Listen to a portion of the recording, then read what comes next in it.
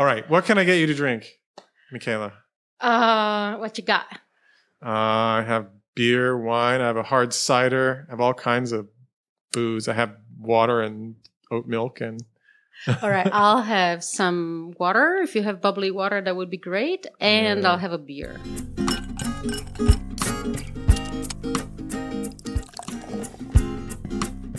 Hi, I'm Adam Sobel, and this is Deep Convection. My guest on the podcast today is Michaela Biasutti. Michaela is a great scientist and someone I'm proud to call a close colleague and a dear friend.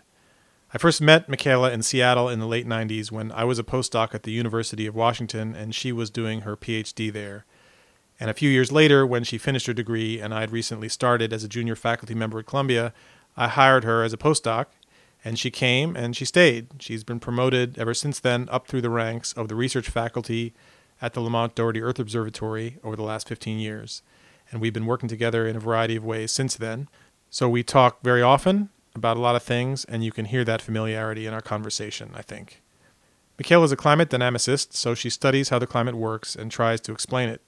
And in particular, she focuses on rain in the tropics, and she's done important work on the monsoons and the annual cycle. One of Michaela's important findings came about 10 years ago when she discovered that as the climate warms, the annual cycle in the tropics shifts to later in the year. And one part I really like in this interview is where she talks about how upset she got when I suggested to her that she should publish this new important scientific finding as a single author rather than with me as a co-author. But in the end, my name is on the paper anyway because it's hard to say no to Michaela. But besides that, it was a broad conversation. We talked about her life and career, feminism, and what community means to her and why she never wanted to move for a better job the way many academics do. Knowing Michaela as well as I do, it was a special pleasure to do this interview with her. She's a deep thinker and a passionate and warm person, and I think after you hear this, you'll appreciate her as I do. So without further ado, here's my conversation with Lamont research professor Michaela Biasutti. All right. Well, cheers. Cheers. So I thought maybe we could start with science today, and that you could tell me about the workshop this summer that I didn't make it to, but you did. Yes, you missed out. About what I can't remember what it was called. Well, it is the second ICTP summer school on climate dynamics with a focus on this year convection and convective aggregation. And then the workshop itself was really specifically on convective aggregation. Okay, so we should translate some of this in the hope that we might have listeners who don't already know what all of these things mean. So ICTP, International Center for Theoretical Physics in Trieste, Italy. And convection is like thunderstorms and rain, and aggregation is when they all clump together, right? Yep. And so this was the second one. So the first one was one that you organized, right? Yeah, so I mean, the ICTP is a very unique institution because it's funded through UNESCO. Yeah. And it has the goal of bringing together scientists from the top universities with scientists from developing world. And so they do a lot of summer schools. Yeah. And they've done, a lot of workshops and summer schools on climate as well. But now they've decided to start this series with and climate dynamics and have it be a yearly thing, 1 week of summer school and 1 week of related workshop. Oh, wait a second. I didn't even quite realize this. So you did the first one was the one that you organized the previous year, right? Yeah. So that is now going to be a regular thing in perpetuity? Yes. Wow. That's great. So you kind of created this tradition. They wanted to do it and I was at the right place at the right time. But so the summer school means like graduate students and stuff come for a couple of weeks and you have lectures and it's sort of... just once a week in this case. But they do have lectures in the morning and then in the afternoon is labs at the computer. Right. Not real labs, but either running simulations or doing data analysis, whatever is appropriate for the topic of the summer school. Right. And then the second week is just their participants in the in the workshop. And the nature of the workshop, I think they're still figuring out what they want. So the first year when I ran it, ended up being, maybe 2 even crammed with talks and people and very short, AGU style talks. Right. AGU style, I guess. Means short, 12 minutes. 12 minutes. A workshop for us means people talking to it, giving scientific presentations all day. That's what workshop really means, we should say. It sounds like people are like hammering and sawing things or something, but it's not like that. No, that would be a nice side activity to get, out of your brain and into a different space. But no, that doesn't happen. So this year was definitely fewer speakers. They wanted to do 2 people with different opinions and then discussion. So this was still kind of about the monsoons a little bit, or not really? Last year's it was. And this year, so they say convective aggregation. What they really mean is convective self-aggregation. Yeah. So there was very, very little about all the large-scale things that do aggregate convection because there's large-scale circulation that kind of imposes it from the outside. Yeah. And a lot more about how feedbacks between convection and radiation and clouds and rainfall and so on and so forth makes big blobs of convection happen. Yeah. So this is now a really hot topic in our field that people discovered, 15 years ago or something, that if you do a computer simulation of a bunch of clouds in a box and the box is big enough, then all the clouds clump into one spot and the rest of the box dries out. And when it's sort of a box that's representative of the tropical oceans. And so now people are scrambling for some years now to understand what this means and what it has to do with the real planet, where it's not just a box, but a more complicated, large planet with geography and continents and things. So this is something that's drawing the smart young people to the field to understand. Yeah, there were. How many people? Oh boy, maybe for the school around 40, and then a few more came just for the workshop. Oh, so not so big. No, this one wasn't so big. The first year, the workshop was more than 100. Right. Again, it had a different feel. Yeah. In Trieste. Close to your home. Very close to my home. Right. So my folks are about, I don't know, an hour and 15 minutes by train, northwest of Trieste. In Udine. Mm-hmm. And, and so Trieste is where I did my undergrad studies. The ICTP is where I first learned about the existence even of atmospheric sciences and meteorology and climate sciences as something that I could do. Yeah. Is where I met my advisors for the first time because they were teaching a summer school on El Niño. Right. So let's take a step back. So you grew up in Udine, which is, as we've just said, the far northeast of Italy. It's like almost Slovenia, kind of. Right? It's almost Slovenia and it's almost Austria. It's almost Austria, right. And so when did you get interested in science? When and how? I had a very good high school teacher of physics. So I went to the way high school works in Italy, or it did way back when, is that you choose your high school when you at the end of 8th grade, and you. At that time, you really were either going to a more professional school or a school that was meant to prep you for college. Yeah. This is all public school. Mm-hmm. And I didn't know about private schools until much later. Do they have many of them there? I think they must have them, and there are some parochial schools, but everybody goes to public school that I know of. Yeah. Anyway, so I picked the one that was more towards the sciences, but not really for a strong interest in science. In fact, my main motivation was that I was going to be able to study English for 5 years. Wait, so that didn't happen if you'd been in a non-science high school? Well, so the other preps, like college preparatory school, would have been the Liceo Classico.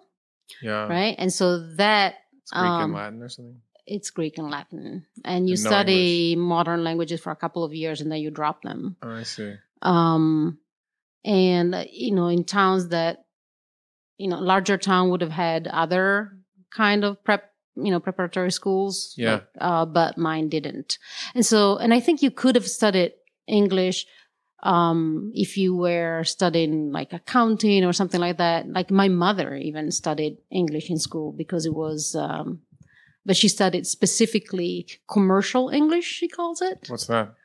I think it's just something that allows you to write a letter, to somebody in England, say, we need 5 bushels of something. I don't know, but you know how to start the letter and the letter. And, okay. So I know they'd studied languages in those schools, but I really knew that I wanted to keep studying. So I knew I wanted to do a liceo. And then the choice was either... What's that word mean? Liceo is this particular school that doesn't prepare you for a profession. I see. Okay. The more academic one. Okay. So you want to study science to learn English. Because why? Because I don't know. Because you were attracted by all the music was world. All the music was in English, and just I didn't really know. I just you're 13. You don't know 13. anything. Okay. Yeah. All right. Yeah. But the school, again, scientific in Italy in the 80s meant. I always tell the story, it's 1 year of chemistry, maybe 2 of biology, and there's like 5 years of Latin, right? So the scientists get 5 years of Latin. Yeah. Okay. Yeah. So, and we had philosophy and history, literature, the usual, but it wasn't very scientifically oriented. There were no labs. We should say it wouldn't be that. Here we're less specialized, if anything. So it's, compared to some other places in Europe, maybe you were. Well, because it was one of these preparatory schools. So you already, you've made that choice. Otherwise, yes, you are much more specialized. But yeah. No, but the high school is considered the place where you get your culture anyway, and you do it at it's 5 years and you do it at that level. Anyway, make a long story short, I get into this school, and I'm a good student, and it becomes apparent that to me at least that I just really like analytical work, no matter in what. It could be reading through a text and figuring out the historical context and the influences, or it could be physics and just that You mean structure. solving problems logically or something? Yeah, that rational approach to things. I don't have an artistic, way of approaching things. And I really thought, okay, now I have to make a decision when it was time to go to college. Either I keep going with physics, or I go towards like literature. And I was thinking in terms of literary criticism or something along those lines. I would have really liked, but I figured I didn't have the background knowledge of some of my peers. Like I didn't have Greek, right? My Latin was okay, but it wasn't so good that I could, for example, read the Iliad with the right metric. Okay, right? That's what they do at the classics school, right? And so it felt like they're probably going to eat my lunch if I try that route. Right. And everybody tells you it's not easy to get a degree, not a degree, a job with a degree in literature. And so I made the sensible decision and I went into physics. Did your folks have any opinion? Did you have any family like pressure or suggestion or? No, I think they were just happy that I could go to college. Right. Happy they had a good student. Yeah. Yeah. And, it's not, my family's, my grandfather on my father's side actually went to college, but it was a complete anomaly.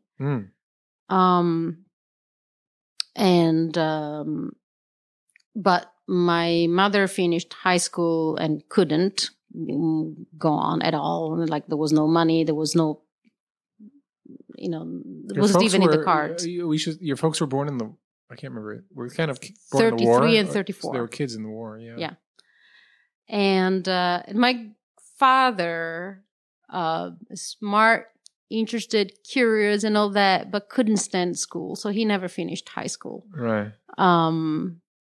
And so, but especially my mother really had a thing for like, being educated and would have loved for herself to do it. And so she was just thrilled that I was going to get there. Right. I don't think it mattered to them what I chose. Okay, good. So So you had this great physics teacher. You weren't that good at literary criticism. And the physics teacher, is he still around? We want to do a shout out to this guy. Yes. I met him this summer. I was out to dinner. Just by accident. Very much by accident. In fact, I was supposed to be back here in the US, but United canceled my flight on Wednesday and couldn't fly us until Friday. And so we had a couple more days with my folks. We were out to dinner and I turn around and I see Professor Barattini. So say it again. Professor Barattini. Barattini. Mm-hmm. Okay. And I'm like, Mom, is that him? Do you think it's him? So go. And so I went and it was very sweet. He, remember you? He remembered me. Is he still teaching there? I didn't even ask. I don't know. I think he's retired. Okay. And somehow he actually knew that I was working at Columbia. Oh, really? Okay. I think, but my father then told me that they had, that the school for, I don't know, whatever anniversary of, it had been a reasonably new school when I started it. And so they had some big anniversary and they did who's who, where they are now. And so this had come up. And so I had my chance of telling him, I'm there because of you. A lot of people's origin story as scientists has some special teacher in there somewhere. Yeah. And this would probably... It's good when they find out. I think most times they don't find out. They don't know what happens to the kids. It's great that So he was moved by this? I mean... Yeah, he was very happy. And I was moved and very happy to be able to tell him. Yeah. And if I think back, I think that his style, like here, he would...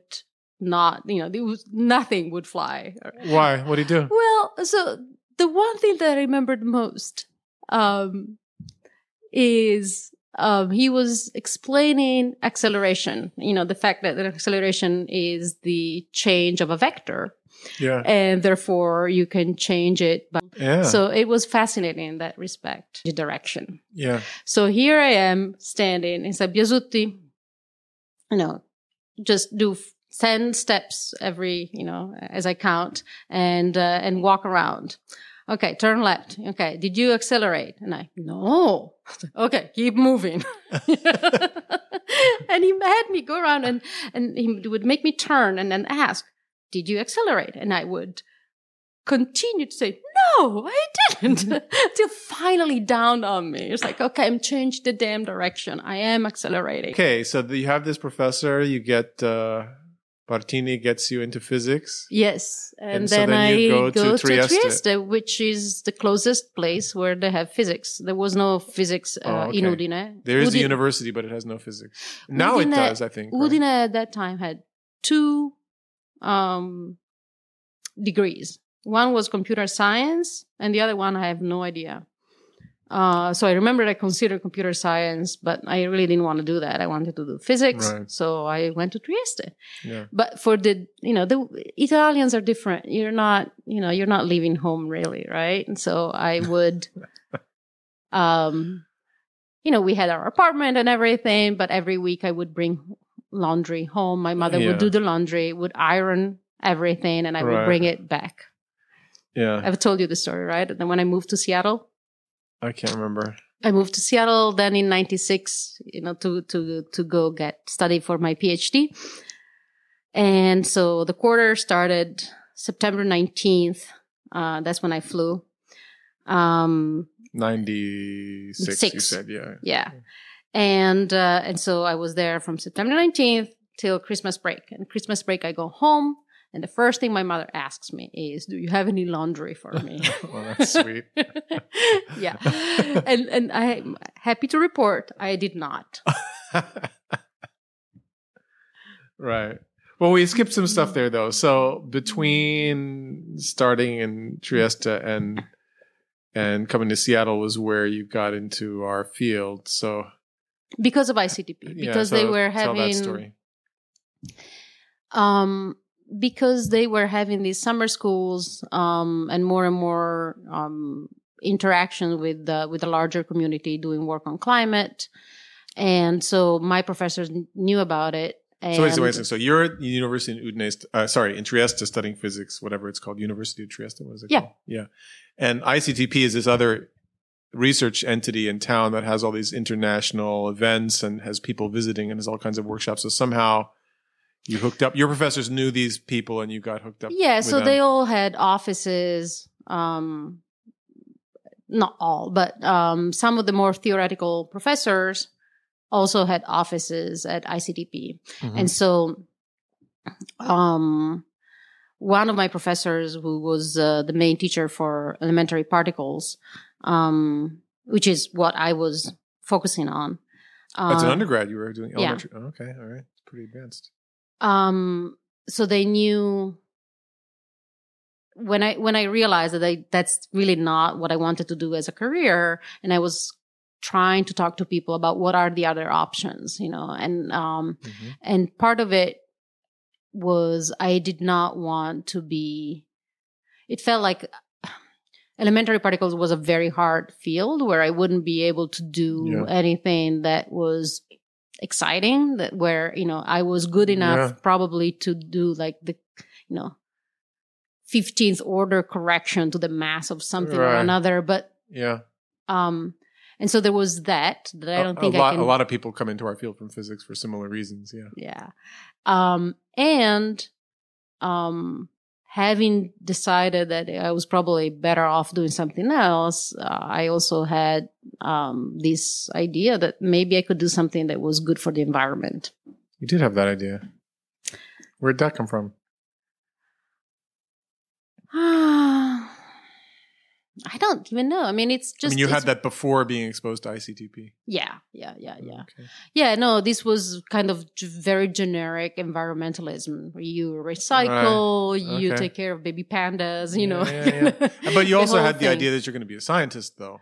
Well, at that point, I had the idea that I would just go to the next step, and it looked like I could maybe do it, right? Yeah. Usually I tell people, look, they put me in school when I was 3, and I never really wanted to get out, and I managed to never really have a job that wasn't school related. And, it seemed like the obvious thing to do. You stay here. It's fun. They teach you things. Right. That's all you do. It's not hard on your back. I mean, what else do you want? It is hard on your back for some of us, but yeah. Eventually, not when you're 22. Yeah, I mean, but a lot of people have that kind of inertia when they're young. A lot of people get carried into graduate school by that inertia when they're young, but then many of them at some point have some sort of crisis of faith, where often during graduate school, where they suddenly think, "Do I really want to be doing this? Do I really?" I mean, this is jumping ahead, but. Doesn't seem like you ever had that. No. somehow you never felt like maybe life would be better outside of school. That never occurred to you. No, at least I knew what the path was, and it seemed like that's great. Why would I ever, get off of this thing? Uh-huh. And what's the point where that ends? My night of doubt was when I had to, when I was a soft money scientist and didn't know, how can I go on from project to project, not knowing if I was going to get finance, not knowing if I was going to be successful. And successful in this case means keeping my job, not necessarily being, doing something great for the science. Right. So that felt, it was the first time the school failed me, Okay. So there's no need to be linear. So let's jump straight to this. There's no need to do things in order. So, but just to get the outline, so people can follow. So Trieste, you from the ICTP, you learn about climate. I get in touch with somebody there who was a graduate student of an American, in an American school with an American professor. But he was doing a lot of work remotely from there. And so he kind of... And who's that? Wait, that's... So the professor was Shukla. Okay. At Kola and University of Maryland at that time still. Uh-huh. And the student was Oreste Reale. Okay. Originally from Trieste, and so he was there. Uh-huh. And so they got me into this field. Right. Enough that I wrote my senior thesis with them and then started applying to grad school with their guidance. I get my degree. I go for these few months to DC, and I get, connected through Shukla to somebody in Italy who is doing climate, who I didn't know existed, Navarra and their group in at that time, Modena. So they arranged for me to have an internship there for a few months. And so I'm there for 9 months while my applications come through. And meaning you're applying to... I applied to grad school. Graduate PhD programs in the United States in atmospheric science. That's right. 6 of them. Okay. And then the letters come in that, that I get accepted, and I had to choose where to go. What was the top choices? Well, I got accepted everywhere. And I had applied MIT, Princeton, Seattle, Harvard, I think. Yeah, and a couple of places in Colorado. Yeah, CSU probably. Yeah, CSU and Boulder. And I didn't know at that time the big difference between the East Coast and the West Coast. And, it didn't really sink in that in terms of time and money, how difficult it is to go back and forth between Europe and the West Coast. Yeah. I just thought once I'm in the US, what's the problem? You didn't understand the difference between a really big country and a smaller one. Yeah. There's the ability of looking at a map and knowing that those are 3 hours of difference between a coast and the other. And then there's understanding it at a deeper level. I'm glad I ended up in Seattle. I love the place. The people I met there are going to be lifelong, beloved friends. So I got my husband there. Right. Well, you guys met while you were in graduate school? Mm-hmm. In the beginning or the end? I can't remember. The very end. The poor man thought he had come back to Seattle to stay after having been all over the United States, and went back to his place of birth and where he was born in Seattle? Yeah. Okay. His extended family is between Portland and Seattle. Okay, I guess I knew this, but I know his family's in this... But his parents are in the South, in Atlanta. Now, yeah. So he made his way to Seattle and he wanted to just be there and not ever leave again. And then he met me. And I was really close to finishing my PhD. So you get your PhD in Seattle with Battisti and Sarachik working on tropical climate. Then get hired as a postdoc by me. Mm-hmm. Thank you. You're welcome.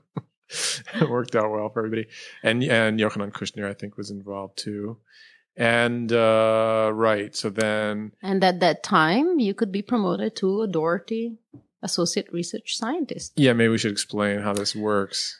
So, Lamont is the earth science arm of Columbia University, if you want to call it that way. Sure. And it's a different campus from the one in Morningside, and the Morningside being Manhattan. Morningside being Manhattan. And so Mr. Lamont gave the campus, and Mr. Doherty gave a bunch of money with the purpose of hiring scientists. And so, and so when I was here as a postdoc, you could then be promoted to be a research scientist with some support from the endowment that Doherty had left. And the rest was supposed to be supported by projects, grants that you get from NSF or DOE or whatever. Right. And that's what happened. So the normal U.S. academic faculty tenure track job is that we're paid 9 months of the year by the institution, and we do teaching and we do research too, which if we're in the sciences, which hopefully is externally funded, but we don't need to pay our own salaries except in the summer, if we want to be paid in the summer. Whereas these jobs at Lamont are, on paper, by default, 100% research. And so a large fraction of people's salary is paid on grants. So it's a model that a lot of other labs have as well. It worked very well in the 50s when, the Department of Defense would say, well, good boys of Columbia, you do good science. Here's a chunk of money. Come back to me in 5 years. Tell me what you found. Right. It's a little bit more involved. You know what I heard? Actually, Dick Lindzen told me that at Harvard, both at Harvard and MIT, like not only did they only have one grant, big time people that we think of as like the big time professors at the top of the field at this time, like in the 60s, 70s. Not only did they have one grant, they had one grant shared by several faculty members for like, I don't know if it was 3 years or 5 years, that was, funded all their students in their whole group. And it was renewed by a site visit. They didn't even have to write a proposal. Yeah. The program managers come, oh, you guys look fine. Here, have another few years of money. Look, if you're within the Old Boys Network, it's lovely. I mean, who wouldn't want it that way? Well, there's two things. There's the Old Boys Network, but it was a different time. That does not exist now. I don't care how old boys you are now. There's no such thing today. What I'm trying to say is that, the reason why we don't have that anymore is because that excludes everybody that is not Harvard, MIT, Columbia, right? Because the people at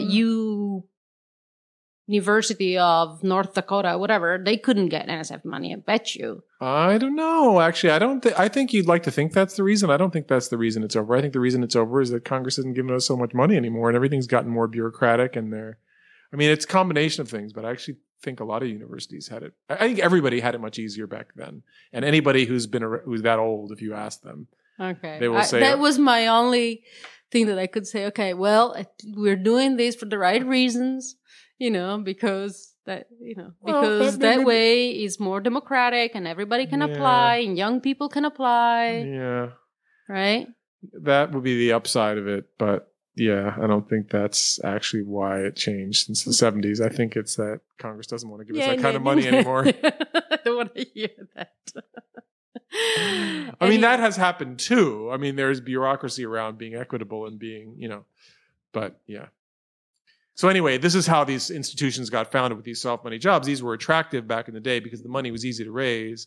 So people didn't have to why teach? Why do all that kind of stuff? You could do whatever. Yeah. And this was the model of the job you walked into after you got promoted for being a postdoc. Yeah. And so there was this really interesting conversation with my mother when I told her that I was promoted. And that this would be in about 2006 or 7, maybe. Yeah. You got a permanent job at Columbia now. Congratulations, Michaela. Thank you. And so I tell my mom, I got promoted. Problem, but now I have to find my own money. It's like, what do you mean? I said, well, up to now, Adam was finding money and I would just get paid. I kind of envisioned somebody looking under. Find sounds like we're looking under the cushions of the couch or something. for change that Congress has lost in the cushions. Yeah, pretty much. Yeah, so it was very hard to convince my mother that this was a promotion, but Because you had to explain to her that you had to write proposals now, and if somehow That's you right. didn't get the money, something and bad I would think happen. and I think that for a while they didn't understand the fact that there wasn't a real threat that I would not have money for rent. It's like they Right. thought probably that if I can't find the money, then I don't have any money, in my bank account. Right. It's not quite that dire, right? No, it's Because there are a lot of safety nets, and the university steps in if needed. And in fact, it didn't have to, because between my project and projects of colleagues of mine, somehow it all worked out. Yeah, you've always been fine. Yeah. in the So end. now they know. That But they was don't have to your worry about it. anxiety about it? I mean, because obviously I've been around for this whole part of the story, so I remember a lot of it. But I don't. I mean, was your anxiety around it? Did it happen at the same time as you're having the conversation with your parents, or did it only start to upset you later? It was later. I mean, at the beginning, first of all, I was just happy that I did get the promotion. Right. And I had money at the beginning through a proposal, and I was preoccupied with other stuff like having a baby. Right. Bruno was born when? 2007. Oh, right. When you got, okay. Yeah. Big year. Yeah. Yeah. So it was later where I was thinking, okay, I can't envision 30 years of this, I went as far as applying for one job outside academia with the city of New York. Really? What'd you apply for? The Department of Environmental Protection had something that had to do with sustainability. So this was at some moment where the proposal writing was getting tough, and I guess so. Yeah. Yeah. And I thought, why not? It became very clear why that was probably not really my path when my friend who has a job with the city came to help me write my resume, and I had this LaTeX document opened, and she's like, "You're coding your resume." But I mean, the response that a lot of people, so this position and the money stress is, something experienced by a lot of our colleagues who are in the same situation over the last decades. I mean, it's been hard for many people, but for a lot of people, so you were still relatively young scientist at this time. Mm-hmm. And so the response of a lot of people would be to go on the job market and look for hard money jobs. And somehow you never were that motivated to do that. Well, Martin, my husband, he agreed to come to New York under the pact that we would never just move to another place. We would either stay here or move back to Seattle or move back to Italy. Why? Why is moving the worst? I mean, if you were unhappy in a place, because why wouldn't you move? Because not having a community in is just really, really hard on us. And so the idea of starting from scratch again was just, we didn't want to do it. And in particular, whether that was a good decision or not, I don't know, because building a community in New York hasn't been the easiest thing either. New York is a very transient place. It's very busy. It's very, right? So it could have been that if we had moved 5 years into it, and 2 years later, we would have had a better community in the new place than 7 years in New York, right? Right. So I don't know that it was a very rational. What does community decision. Community means? Not just the people you work with, but your friends and some institution, are some institutions part of it? The schools, the church. What does community mean? For me is the fact that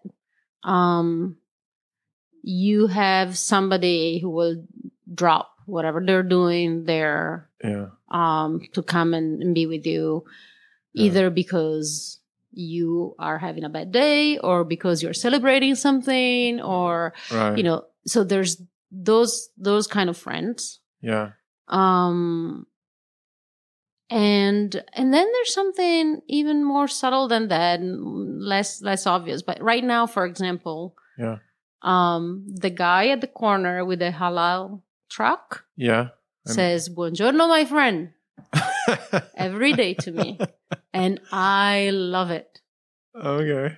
And the fact that, there are shopkeepers around here that know me, the fact that, that I know where I need to go to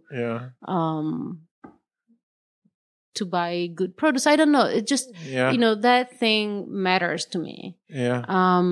And being able to impact the community, to make that place where you live a little bit more like you. New York is incredibly difficult to do, but you have to be in a place long enough to be able to do it. So in Seattle it was easier, right? In Seattle, there are benches out there that I built. Really? Still there. How did you build benches? Because there was an ordinance. I forget the name of the guy, but anyway, there was a push to get homeless people out of Seattle and just to make their life really miserable. Yeah. Here too, about the same time. And so a lot of benches were taken out. A lot of benches were, they would put these armrests so that you can't sleep on them. Yeah. Some bus shelters would have, instead of a regular bench, they would have this thing that is slanted so that you can just half sit on them. Yeah. And so community organizers said, okay, let's just talk to businesses and build benches and put them on the sidewalk in front of businesses who are in favor. And we'll take care of the bench and really be a community effort. And so we built a bunch of benches, like really solid ones. At the end of my first year of grad school, again, with this sense of like, I want to put roots, I looked for volunteer opportunities outside of the university. I wanted to just meet people who were there and who were doing this kind of work.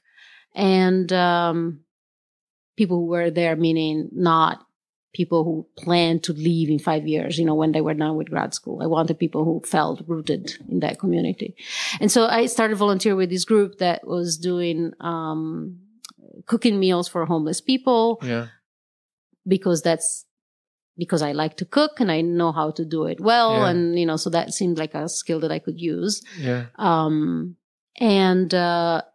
But I just didn't know exactly who these people were. It turned out to be this beautiful group of anarchist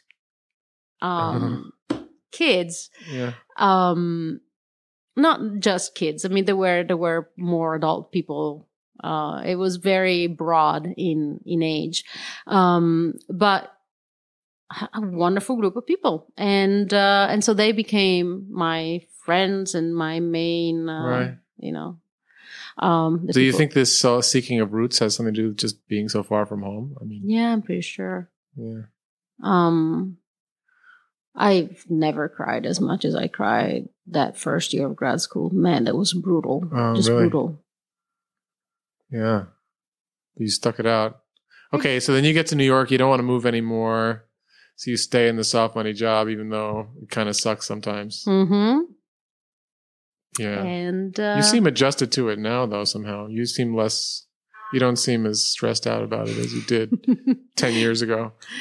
Yeah. I mean, there are 10 years of data points that said that I can do this. Yeah.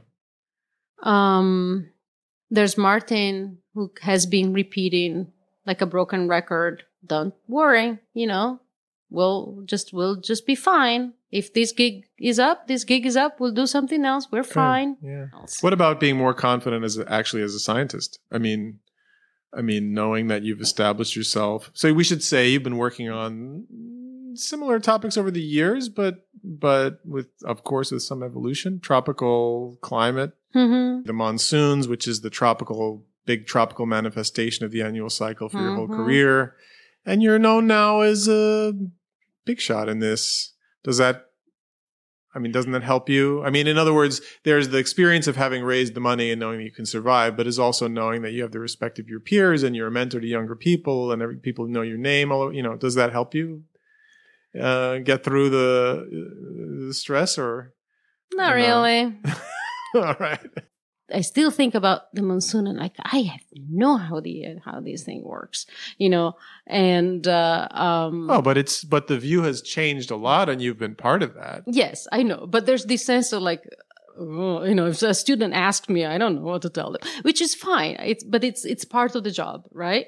Yeah. And so there's that sense of like, I don't really know what I'm talking about, even though I'm building the conversation. We call that imposter syndrome. I don't know that I have a legacy that I can point to and feel like it's really solid. And you do get feedback about that, like I get feedback about that. Me too. I mean, I think the thing you have to realize is that everybody feels this way to some extent. In other words, there's only a few people who have like won the Nobel Prize, Everybody, you can always, there's always somebody who's higher achieving than you, no matter who you are, right? But so there are a lot of people. I also get, I think, the actual, it's like, well, like, if people like, you mentioned young people, right? Yeah. And, somebody comes to me and says, I would love to write a really, a seminal paper like Adams. That's what they say. Nobody's ever said to me like yours. Sweet. Well, I don't know. But I mean, but you have to, that's nice to hear for me, but I'm sorry do you have to understand that there are people who are happy to be in the room with you, right? I mean, do you get that now? You see what I mean? It's like, we're all in the same thing to some extent. And there are, even some of the people who have won every prize in the book are still unhappy. I mean, some of those people have personality disorders, but like, that's a thing too, right? In other words, we all have to come to grips with our own, limitations. I get it. And yours are, not too bad. You had a successful. I know. And there's always Mozart, right? Right. So if you want to compare yourself to people and feel bad about yourself, you can always. Right. So the thing we should talk about now, because you've been very active in the last couple of years in the diversity and inclusion activities at Lamont, and especially, mentoring and working, being in deep conversations with a lot of young women scientists. And what has struck me in watching you do this is that you're very good at it. You're very effective in kind of being the senior person who's engaging these conversations more than almost anybody else. But the issue of, the feminist concern that women are treated, badly in science and excluded in various ways is something that is now being voiced very strongly, in science and in academic institutions. And you've been very involved in that discussion, but it's not something that ever comes up in your description of your own career. In other words, you haven't mentioned it once yet. You haven't talked about this as an issue of something that, of all the things that limited you, it's not one that comes up. So this is something that strikes me as how passionate you are about this issue, and yet how little that seems to be a part of your description of your own experience.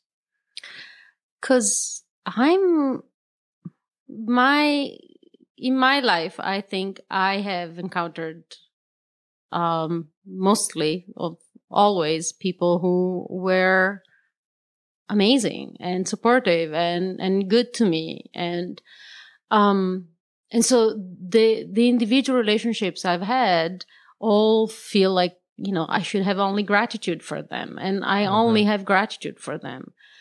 The system is a different story. Yeah. Right. And so systemically, I think that there is an issue. Yeah. But I don't, it's my life, I'm sure has been shaped by it. And some of these issues with like, the fact that you're asked to be ready to move, and uproot yourself right at the time when maybe, especially if you're a woman, you would like to have children, and, and a support system that allows you to say, oh, my child is vomiting green stuff. I need to have somebody nearby who can take care of him. Right. Right. So that is clear to me, that the system is built. What are the not other for things? women. What are the other things besides that? Because family, things around family is one thing, but my understanding of the statistics is that it's not only that. I mean, there's also you, for example, telling me that I should write a single author paper because it's a good thing for my career. And I'm telling you, Adam, I have a lot more fun writing with you. And you said, but it's not as good for your career. So fuck my career. It's like, I don't want to have to do it the way that the mighty white male wants me to do it. All right. I'm trying to remember when, I know we had this conversation. I'm trying to remember when it was. It was the delay paper. Oh, but that one I did write with you. Yes, you did, because I insisted. I think eventually I got you to do one by yourself. Well, the thing was, I knew you could do it. I mean, but why would I do something that I'd enjoy much less just because the system I only has wanted decided... one paper. I only wanted you to do one paper. Well, because you would write me these papers.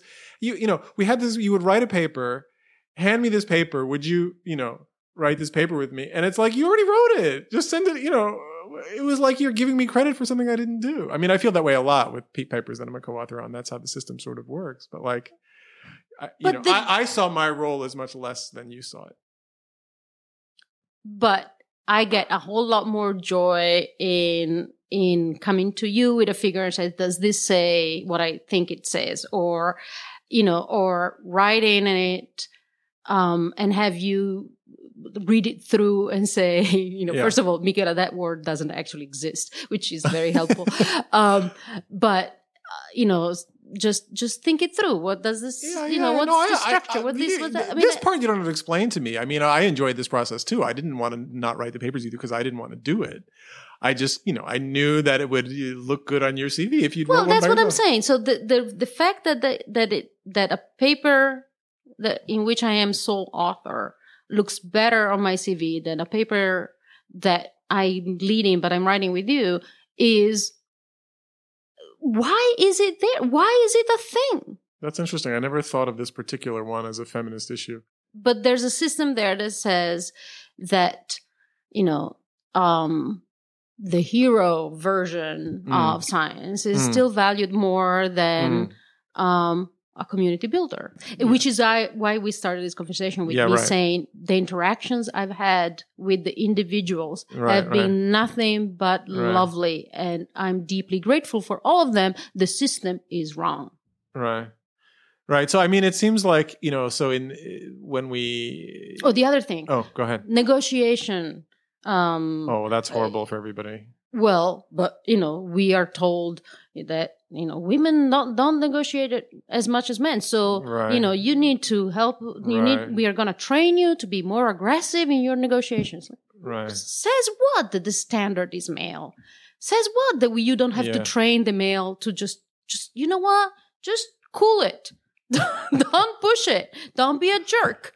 Right. Why don't we have that? No, we're going to train women. You mean like negotiations to be more for aggressive promotions and salaries and things? In general, yeah. Right? I mean, it just, the system is set up so that the standard is what it's always been, and what it's always been is, white male, possibly with a wife at home who takes care of shit. Well, what you're describing is culture. I mean, the thing about the single author paper and the negotiation, that's culture. It's not, no, these things aren't written down. These things aren't rules or institution. These things are cultural. So what you're saying is the culture should change. But when, as part of, when an institution like Lamont, the culture needs to change. So think about, if you think about environmentalism, right? Yeah.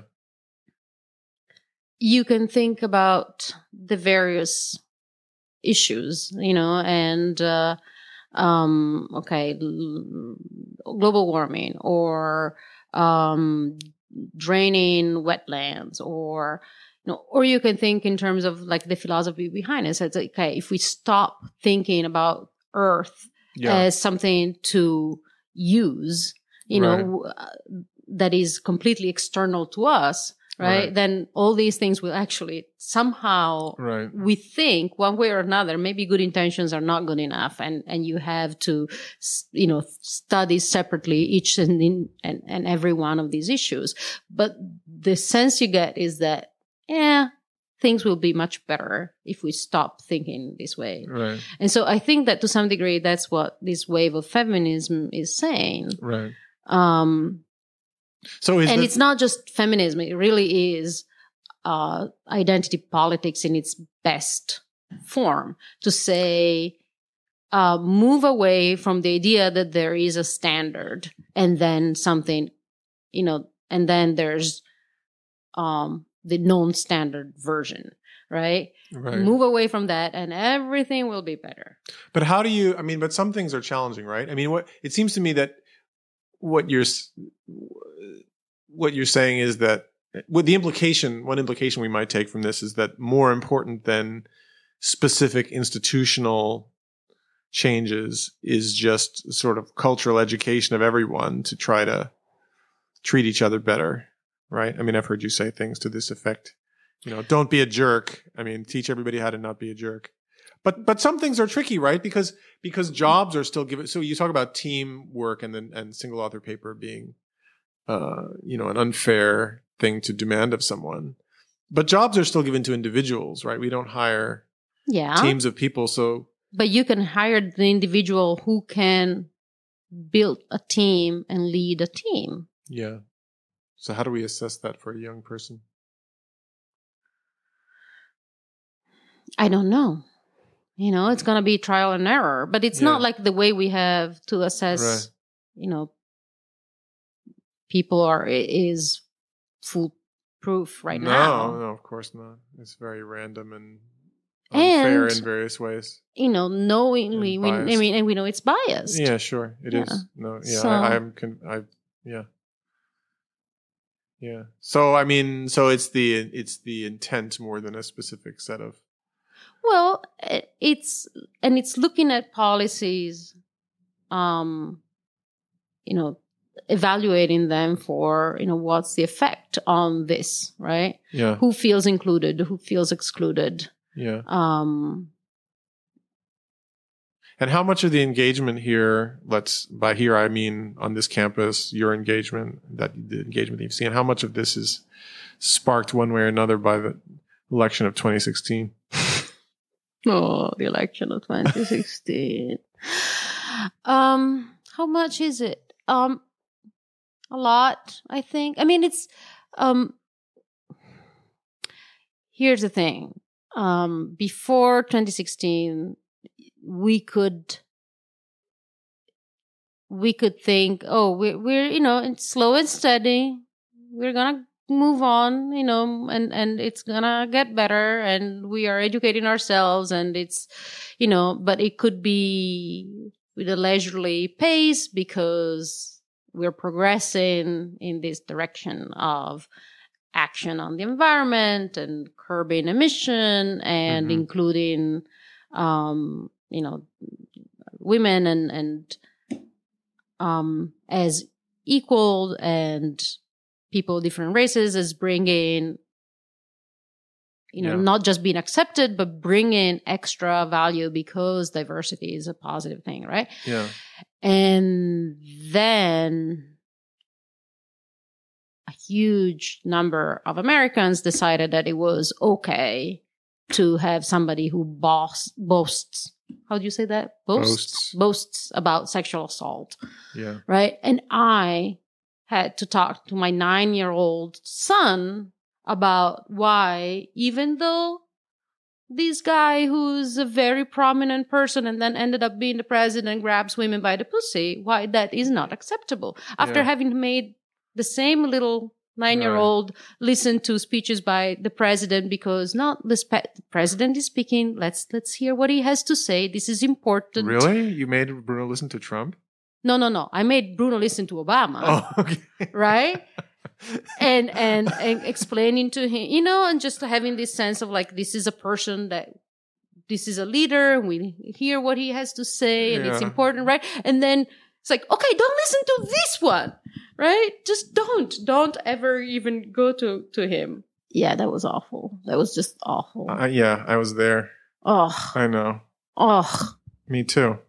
I mean, it was good to be able to go back, go to work to a place that you knew was sympathetic and where people kind of accepted the fact that you weren't going to get anything done that day because you just felt like dead. Yeah, it was, yeah. Yeah. It was good to walk. Did you get something out of walking into the streets of New York and it was all the same? I got some solace out of that. New York City sort of felt the same after, as long as you don't go too near to Trump Tower. Lamont didn't feel the same. Lamont felt beaten. Well, everybody was terrified that all the funding was going to be cut, for one thing. Well, that's not even it. I mean, I was terrified of the things that I was absolutely right to be terrified about. Yeah, but I was terrified that we weren't going to move on climate change. I was terrified that that women's rights were going to be I wasn't terrified that we were going to say Nazis were good, actually. That I thought was settled. Yes. That was a surprise. That came as a bonus. Oh. Yeah. No, all those things are true, but on top of that, there was, on top of all those things, which we all were, feeling very acutely, there was, I remember it. I remember acute fear on the Lamont campus that everybody was going to lose their job. Yeah, I mean, that couldn't be good for job security either. But for me, that was... It was low on the list of concerns. Yeah. Right. So that got all out of this discussion started. I was going to say activism. I'm not sure if it's activism, but it's a conversation. So what happened is that, to go back to the idea of, the slow and steady versus, oh, wait a second, no. You can't just assume that it's going to keep moving in a positive direction, right. All hands on deck. Yeah. And all hands on deck means more activism in terms of the science that we do, but also okay, we start rebuilding from the community up. Right. This is where we have, yes, sure, we can march. Yes, sure, we can vote. Yes, sure, we can give money. Right. I went on a great spending spree right after the election. Yeah. With my $15 a month to pretty much every leftist organization you can think of. But besides that, where can we have an impact? And the impact we can have is in our environment. And my environment is Lamont. That's interesting. Environment in this context of people doing our job, some people might have thought you were going to talk about global warming or something, but you that's not the environment you mean. No, it's already hard, right? I mean, it's already difficult to look at those plots and go like, oh shit, this is my child's future. It's me too. It's me. It's now. But I mean, I am scared for Bruno. I am scared that Bruno will be forced into war or God knows. I mean, it's just, I'm scared. Yeah. No, I know, but it never used to affect me that way. I mean, if I thought about it, it would, but I didn't used to feel that, despite working in this field and looking at the same charts. It took a long time for me to be affected by it in that way. And it still doesn't affect me that way as much as it affects some people, I think. I have to, I'm still able to, the clinical detachment is slow to completely go away for some of us. Yeah, no, it's I can't think of it 24/7. It's a little bit better to just every now and then look at it from the point of view of okay, I have an aquaplanet with a square continent on it. There are no people involved. Right. It's theory. Right. We should say that you organized a beginner comparison project with a lot of people doing simulations of water-covered planets with square continents. So this is idealized climate dynamics. Yes. So this is and there's a 4 times CO2 simulation as part of this, because this is the big question, right? Yeah. But because 4 times CO2, so you're doing global warming on the square continent. Yeah. Yeah. And so it's still a motivation. It's still where really interesting, really cool, pun, forgive me the pun, really cool science is done. And I'm not walking away from it. But I think it's, it's my privilege, I guess, to be able to say, okay, I'm treating it as an intellectual question. And then when it comes to, okay, are we really making progress? Are we doing what we need to do? I shut down. I can't think of it that way. It's just too terrifying. It is. Yeah. I struggle with it because it is that way, but at the same time, I don't know. I sort of feel like I don't think scientists should need to own the story. I don't think it's all on us. It has to be, everybody has to be motivated, or nothing's going to, there has to be a large section of society that thinks this is a serious problem, or can't expect the scientists to be the heroes. But I don't know, it feels to me like we should be doing something. And I speak for myself here. This is Adam's, but I think it crisis. Was maybe when IPCC Air 5 came out, but The Onion had this perfect, article on their website with a photographs of like a big stack of papers, one on top of the other, and say, scientists are telling the world to just read the damn things they wrote last time. To some degree, that's how I feel about it. It's like, we've really told you all you needed to know. And if you haven't been listening so far, I don't know what to tell you, but, just go read that stuff. It's pretty good. Well, but that's about this. That's the informational role. But the question is, should we be some special kind of activist? That's a framing that we are telling other people, and then they should do something, right? But well, with inclusion and diversity and that stuff, I actually have more patience and empathy and true understanding of how difficult this reprogramming is. And so I can come to it with an attitude that is actually somewhat positive and that can relate across lines. Yeah. With climate change, I'm done. I have lost any sense of humor. I have lost any sense of oh, well, you weren't paying attention. Let me tell you, I'm done. No. Well, the other thing I don't have it in me. Well, the diversity and inclusion is an issue where, the change has to start locally. You have to, you're talking about working within the institution. So you're dealing with individual, small numbers of people that or can get to know. And it's sort of a little more, the climate problem is so huge and overwhelming, and it's not, the sort of most important action is collective on a very large scale. So it's very much harder to see how to contribute as an individual, I think. Is that some of it? Yeah, but I also think I would be a terrible communicator about it. Oh, I disagree with you there. See, this is another This is another Michaela's self-esteem issue. It's not a self-esteem thing. But I did, for example, I gave a talk for the city's Department of Construction. I don't remember. Design. Something in construction. Yeah. Yes. Right. And Department I think of Design and Construction. Yeah. And I think I was too harsh, Yeah, but all that stuff is just practice. I mean, you but just it's hard for me to just not do this and just give out this vibe of like, dude, do not even come to me and tell me the earth has warmed before, because that's the most absurd, ridiculously stupid argument I've ever heard, right? and you look at them and it's like, well, yeah, and people died before, but this dude got run over by a bus, right? Yeah. But Yeah. I can't say with a straight face that doesn't, drip contempt.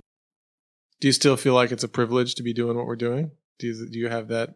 Does that Yeah. sense carry you through the day sometimes? Yeah. Yeah. Yeah. Me too. It's interesting problems and important problems and good people to talk to and the ability to learn new things. Yeah, it is a privilege. And you're still in school after all these years. Yeah. They'll never kick me out now. I'm tenured. All right. Anything else we should talk about? I don't think so. Can we cover it? Mm-hmm. Okay. Thanks, Michaela. Thank you. Pleasure.